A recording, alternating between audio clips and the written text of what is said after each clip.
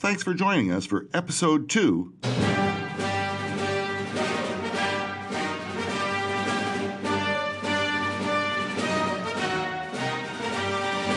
of We Speak Condo. We are once again joined by our special guest, Benjamin Rutherford.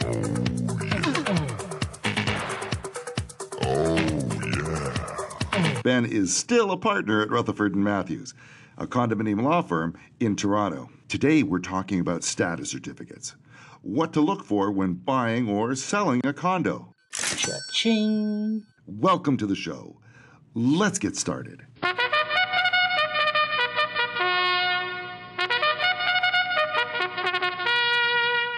A status certificate is essentially sort of like a checklist that will tell you what it is you're buying into, and it'll tell you important things. For example, how much common expenses are you going to pay? Are there any common expenses owing? Is there anything that might suggest that the common expenses are going to rise after you buy in? Well, that's a good thing to know. It's an absolutely crucial thing to know, and it's actually generated a lot of case law too. But Stop smiling. Stop smiling. Some of us have got to live as well, right? But it will also, the status certificate actually must absolutely include the declaration, bylaws, and rules. List of directors, so you know which people Yeah. are actually looking after your investment. That's right. And there's another thing that the status certificate will also say is, are you buying into somewhere that has an added obligation because the owner before you might have made some changes to the common elements and is then responsible for those changes. Well, we talk about common elements. He hasn't changed his hallway, but probably maybe the balcony, which is an exclusive use common element. Maybe they put a satellite dish on the wall outside and the board Right. was okay with that, but there's certain responsibilities that are going to go along with that, and that should be disclosed in the status certificate so that you know when you're buying that, okay, not only am I buying into this condo, but I got to be responsible for that satellite dish as It's well. kind of like when you buy a car and you get that used car package that tells you the history of the unit you're buying and what you may be responsible for, in addition to everything else that you're responsible for. Very, very, very much so.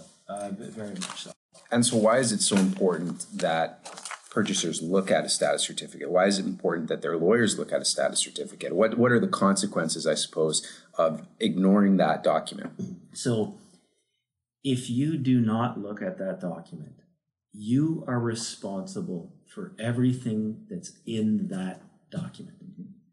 And if you don't look at it and you buy, you can have a lot of surprises. Give me one of your nightmare examples. Well, I actually I'm sort of thinking, is it okay to say this one? Yeah, all the materials were filed with the court, so I can tell you. These many years ago, I was. Hold on. Let's go back to that. This is a first for us. We had a these many. I don't know. Somebody should be playing a lute in the background. Okay. So. I'll try not to make it as long as a medieval song, but you look good with the little bells on your hat. Yeah, exactly. So I was representing the condominium corporation, and here's another term of art, and it's hard not to throw them out. But an administrator had been appointed. An administrator had been appointed by the court because it said, listen, the condo was in such a terrible shape that financial. Okay, so financial and physical shape. Right. So condos don't automatically do well because everybody's paying their bills. People, it has been noted that condos get let go, that people don't manage them properly, or the board doesn't do their responsibility, so they're in financial holes. Or as we say legally, the corporation has a duty to maintain and repair, and they don't do that. So you could be moving into or buying a condo that, under the surface, it looks great from the outside, but man, there's problems on the inside or at the bank. Absolutely. And this condo, the way I look at it, I mean, just to give you a flavor, if I recall correctly, because it was these many years ago. they had Sorry. That makes me laugh every time you say that. they needed their underground garage. The city had shut it down. They needed about maybe $5 to $7 million in repairs to the physical grounds of the condo. Holy moly. They had a deficit of approximately $600,000. So, so they had a debt. We call it a deficit, Deficit, yeah. but they were overdrawn at the bank, basically $600,000, and they got a bill coming for $7 million. $7 million. Now, what had happened in this condo is I think to a certain extent the board kind of killed the condo with kindness, because the board's concern historically was we don't want to raise common expenses because that's hard on people. But had they raised common expenses in a responsible manner, they wouldn't have been in the hole that they were. But in any event, here they were in a hole. It was so bad that a board of directors could no longer manage the place. So the court stepped in, they appointed an administrator. And so we were now in the position of cleaning things up. And part of my job is we sort of started looking back in history and said, okay, look, were there some wrongdoers here? We've got to move forward. We've got to fix what needs to be fixed. But we're going to look back because we think there were some wrongdoers and maybe there's some liability for the wrongs that had happened. Well, that's par for the course, right? Justice is justice. That's unfortunately very common. I mean, we see that a lot with a lot of new clients that we take on, that they're dissatisfied with something that's happened in the past. But when the past is past, what do you do? How do you hold someone liable for mistakes that they've made, whether that's a mistake or it's a deliberate act?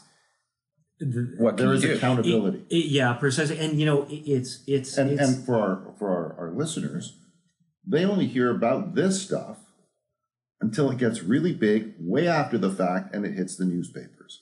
That's right. So there is stuff going on that's underlying. Now, I don't mean to interrupt, but just to give you an idea, to everybody's listening, the GTA and surrounding area per capita is probably the biggest condo market in the world. I think at last count we have approximately 10,000 condominium corporations in Ontario alone. All right. So these are the numbers we're looking at. So I'm sorry to interrupt there, but go ahead, Ben. No, and let us know about how we caught the evildoers. Yeah. Okay. So one of the things that I looked back on was I looked at the status certificates. What did the status certificates look like that were going out before the administrator stepped in? Because the amazing thing was that I've just told you the shape that this condo was in. The units were changing hands like hotcakes. Like hotcakes. Like hotcakes. Yeah. And I couldn't understand it. So we got the status certificate file and I looked at the status certificates. So the first thing I noticed about the status certificates was that they were 3 pages long.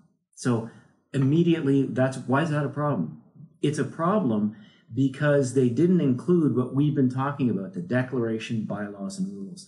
So status certificates were going out 3 pages long without the declaration, bylaws, and rules. Now, so the status certificate package, which for your information, guys, if you are buying it, your real estate or yourself, you have to order it from the condominium corporation. There is a charge. It's roughly about $100 right now, and that gets paid directly to the management company that is putting that together. And that package, it will be ready for you legally within 10 days.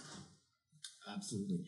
And so they were 3 pages long. They didn't have the declaration, bylaws, and rules. So there's a problem. Let me interrupt you. Sure. Just a question. Who was preparing those status certificates? Was it a self-managed board? Was it a management company? I'm sure this plays into your whole research. Absolutely. It was a self-managed board. And so the people that I was looking to determine whether there was any liability for past wrongdoings were the past board members. So it was a self-managed condo. But that was troubling right off the bat because I don't like to disparage my colleagues and, other lawyers, but I couldn't imagine why a lawyer wouldn't say to their client, you can't buy into this place with this status certificate. It's not even close to complete. You don't know what you're buying into. You don't know what your responsibilities are. Really, you don't actually know the extent of what you're owning because you don't even know what the boundaries of the units are. So you don't even know what you're responsible to maintain and repair. So that was problem number one. That's really good. And again, to our listeners, really, it's one thing having faith in your lawyer, and that's a good thing because we all trust lawyers. However, understand what you should be receiving, what kind of information that they should be looking at, the status certificate. That's the most important thing when you're buying a condo. Not the price, price, yes, but the documentation you're going to get involved, not the sales agreement. You know, I have done this flagging here. I was going to say, because as this story goes on, price very much figures into it as well. So the other thing the status certificates didn't have were the audited financial statements, which must be included in the status certificate package. Why is that important? Because this audited financial statements tell you the financial health of the condominium corporation that you're buying into. From a third party. From an independent third-party auditor appointed by the unit owners. That's correct. Exactly. Yep, he's responsible not to the board. Yeah. He's got no allegiance to the management company. He is responsible by law to the owners. Exactly. So now listen, I don't know what happened in all the individual purchases, so I don't want to point fingers, but I can tell you that when I looked at those status certificates, I really scratched my head and said, how could this have happened? Who would buy a unit on the basis of this thing that they had? So those were the first problems. Was this a fairly new condo? Was it an older condo? No. Condo? It was an old condo. It was built in 1972, and I remember that because that was my birth year. You can edit that part out, I hope. But yeah, so it was a fairly old condo, and it was a townhouse. They were townhouse condos. So those were the problem. Now, then I looked at the status certificates, and lo and behold, I've told you about you like that, lo and behold, man. Yes, sorry. That's because you were born in 1972. Yeah, because and this sort of language plays well. This sort of language plays well in court. So yeah, you know, it kind of flows over to me naturally. Wait, hold on. Hold. The barmaid is coming. She's bringing mead. Hold on. Go ahead. So. I told you about the financial health of this condominium corporation, which once again, no purchaser could have known because they didn't have any audited financial statements. So they're buying in, don't know what they're paying, but they're buying in, they have no idea what they're buying into. So the status certificate said that the reserve fund balance was $250,000. Now that's important too, because the reserve fund. Let me stop you right there. Another term of art. Yeah, there's another term we're throwing out. Reserve fund. Okay, so a condo corporation has two bank accounts, let's call it. All right. There's an operating fund, and that is your day-to-day checkbook that you're paying for your groceries with, or whatever it is. Nobody uses checkbooks anymore. Soon I'll be saying lo and behold. However, it's your debit card. And it's what you're paying with for every day. Your reserve fund is that savings account, mutual fund, whatever it is that you're putting aside money for your retirement, your long rainy day. Well, condo corporations have that too. Your operating fund, that's the day-to-day expenses for operating, paying the lights and the management fees. Remember that, the management fees, and the carpet cleaning and everything else. That's the majority of your common element fees. The reserve fund is the long-term planning that you go through. So who's going to pay for the new roof in 20 years? And when the hallways and the carpeting in the hallways looks like it came out of an old James Bond movie, and you're upset and embarrassed to have guests come over to your unit, who's going to pay for the refurbishment and the rejuvenation of your hallways? Do you want to pay one big check? No. So you put a little bit away every month as part of your common element assessment. Precisely. And the reserve fund is It is protected in law. I can't emphasize enough the importance of it. It's a really special fund. When you put money into it, you're not allowed to take it out. Except for reserve fund expenses, except of course. for reserve fund expenditures. And I'm pretty sure, and I'm going to give you a leading question because I want to sound good, but that the condo corporation is limited in what they can invest in. So these people who are looking after your money, the government's saying, well, okay, we don't want you to go take that money to the racetrack and try to, the 12th at Pimlico, right? Or to Casino Rama. You can't take it there. You can only put it in certain investments, not mutual funds, not shares and stocks, but in strictly safe investments. Exactly. And I've heard the questions at AGM. I'm sure, you guys have done probably hundreds of more AGMs than I have done. So you've heard the questions. You have owners who will stand up and they say, well, I don't like the rate of return that you're getting on your investment. I could put it in this great mutual fund with a much higher return. Well, you're not allowed to do that. Yes. It is against the law. Exactly.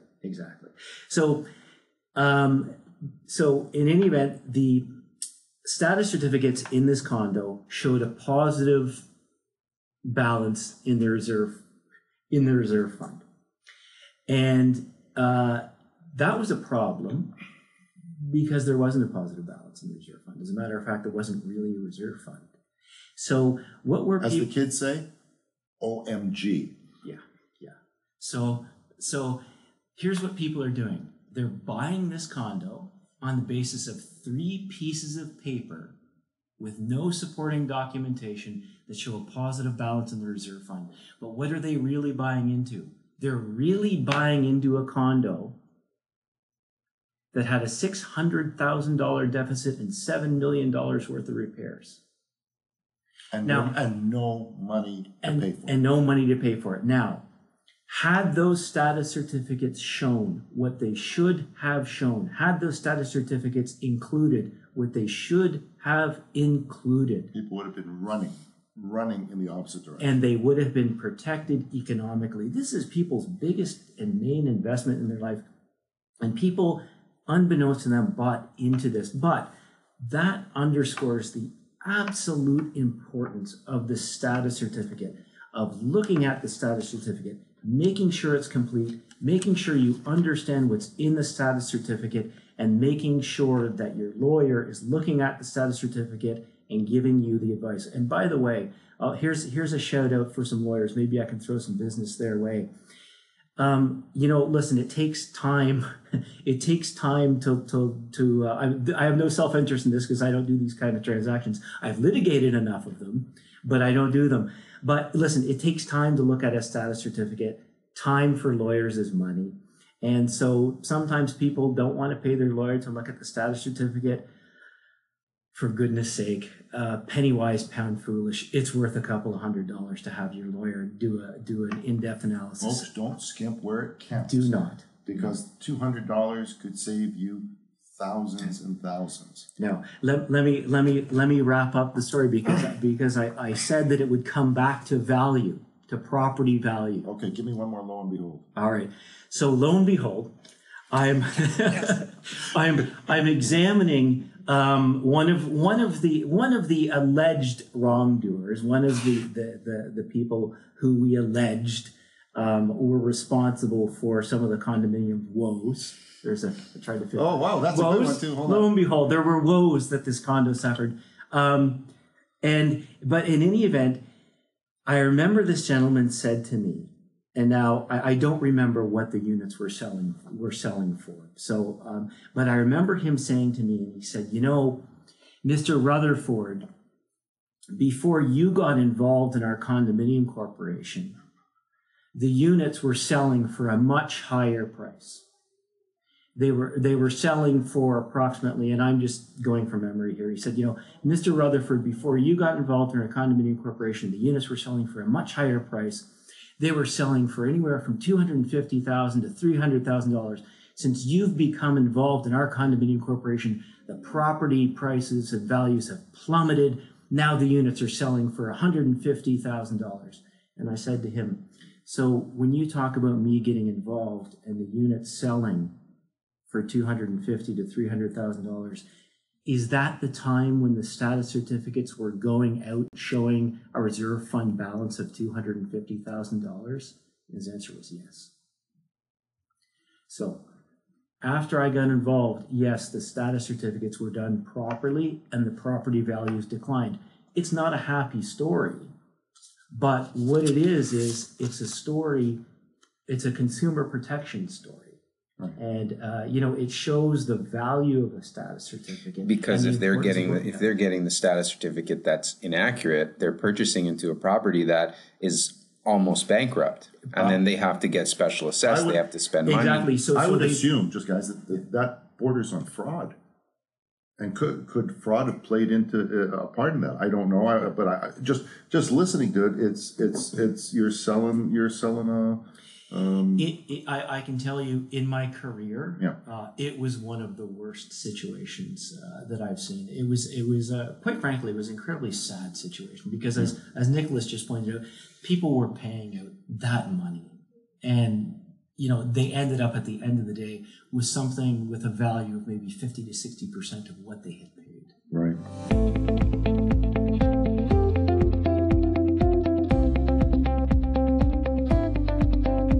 If you find this or any episode of We Speak Condo interesting or informative, please subscribe to the podcast by visiting our website, www.citysitesmanagement.com. If you want to have your questions answered, email us. We'll be responding to your love letters or hate mail every week. Thanks for listening.